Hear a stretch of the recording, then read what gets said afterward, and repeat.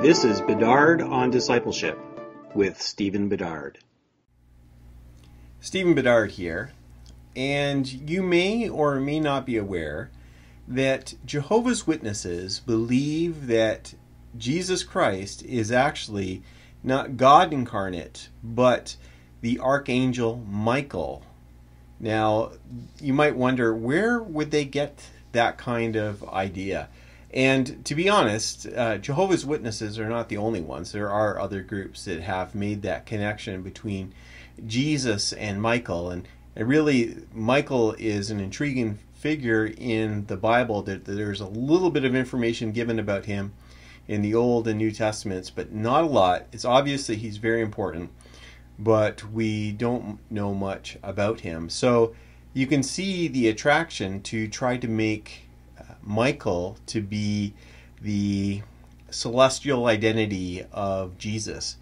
But they actually do have a Bible passage, and I'll share it with you. This is from 1 Thessalonians chapter 4, verse 16, and it's referring to the return of Jesus and the day of resurrection.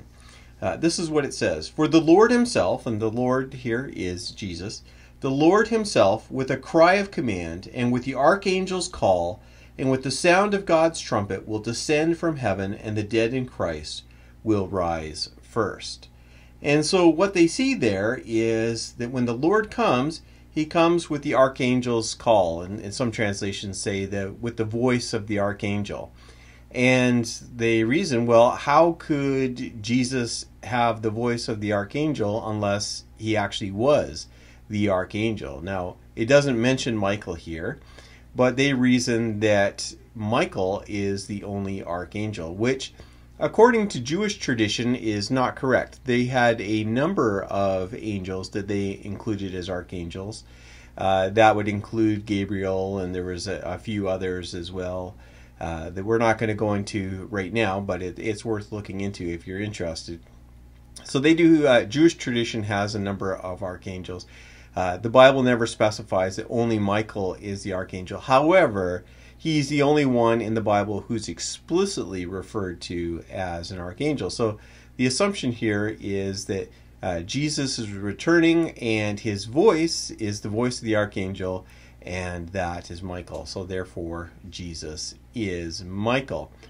Well, there's all kinds of problems with that. First of all, this verse isn't that convincing. It doesn't really seem to be saying what they're saying. But let's just take a moment and just reflect upon the possibility that Jesus could be an angel in general, or Michael in particular. One of the problems is the book of Hebrews, especially the first chapter. One of the main themes in that chapter is stating how Jesus is so much superior to the angels. That's one of the main themes that the author of Hebrews is getting across in that chapter, that Jesus is far beyond that of the angels. And so it seems to be explicit that Jesus could not be an angel.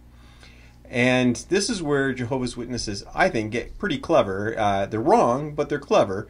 What they say is that Jesus is not an angel. He is an archangel. An archangel simply means the one who is in charge of the angels. And so they would see Michael and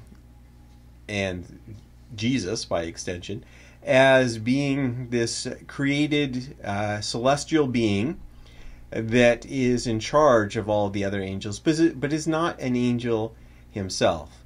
Clever, I think they should get points for creativity there, but that's not really a great way to look at this. For example, that prefix arch is used in other contexts as well. So, for example, the high priest. In Greek, the arch is used as a reference to the high priest. So we have to ask, is the high priest also a priest? Or is the high priest just a person, a human leader who happens to be in charge of the other priests? Well, we know that the high priest was also a priest. They were the priest that was in charge of the rest of the priests. And that's the way archangel is used as well, as an angel who is in charge of the other angels. In reference to Michael, to try to see him as a unique figure, in the book of Daniel, it actually specifies, this is one of the few passages that refers to Michael by name, and describes him as one of the chief princes of God, chief princes of heaven. And so he is put in a category with other beings. We're not sure who that is. It's probably Gabriel and others. But the point is that Daniel does not describe Michael as a unique created being, unlike anything else that's there. He is one like others. So it is not really a good way to look at Michael, to see him as this unique thing. So how do we respond to this? What is actually Paul saying in 1 Thessalonians 4? Well, when he's referring to the voice of the archangel, and we also see that there is the trumpet call that's happening here, the image that's supposed to come to mind is that of a royal dignitary who is coming to see his people, as we would expect, a prince or a king or something like that. Some member of royalty comes to visit a town or something like that. We would not expect that person to just walk in by themselves. Here I am, nice to meet you. That's not the way it would be. There would be a lot of ceremony that would happen. There would be the blowing of trumpets. There would be an announcement. So if you imagine, say, the Queen of England, if the Queen of England came to visit my church, she wouldn't just step in and slip into a pew. Someone would announce, ladies and gentlemen, Her Majesty Queen Elizabeth II, Queen of England. There's be some kind of announcement that's going on there. That seems to be what's happening in 1 Thessalonians 4, that when Jesus returns, his return is announced by the archangel, probably Michael, but it doesn't specify.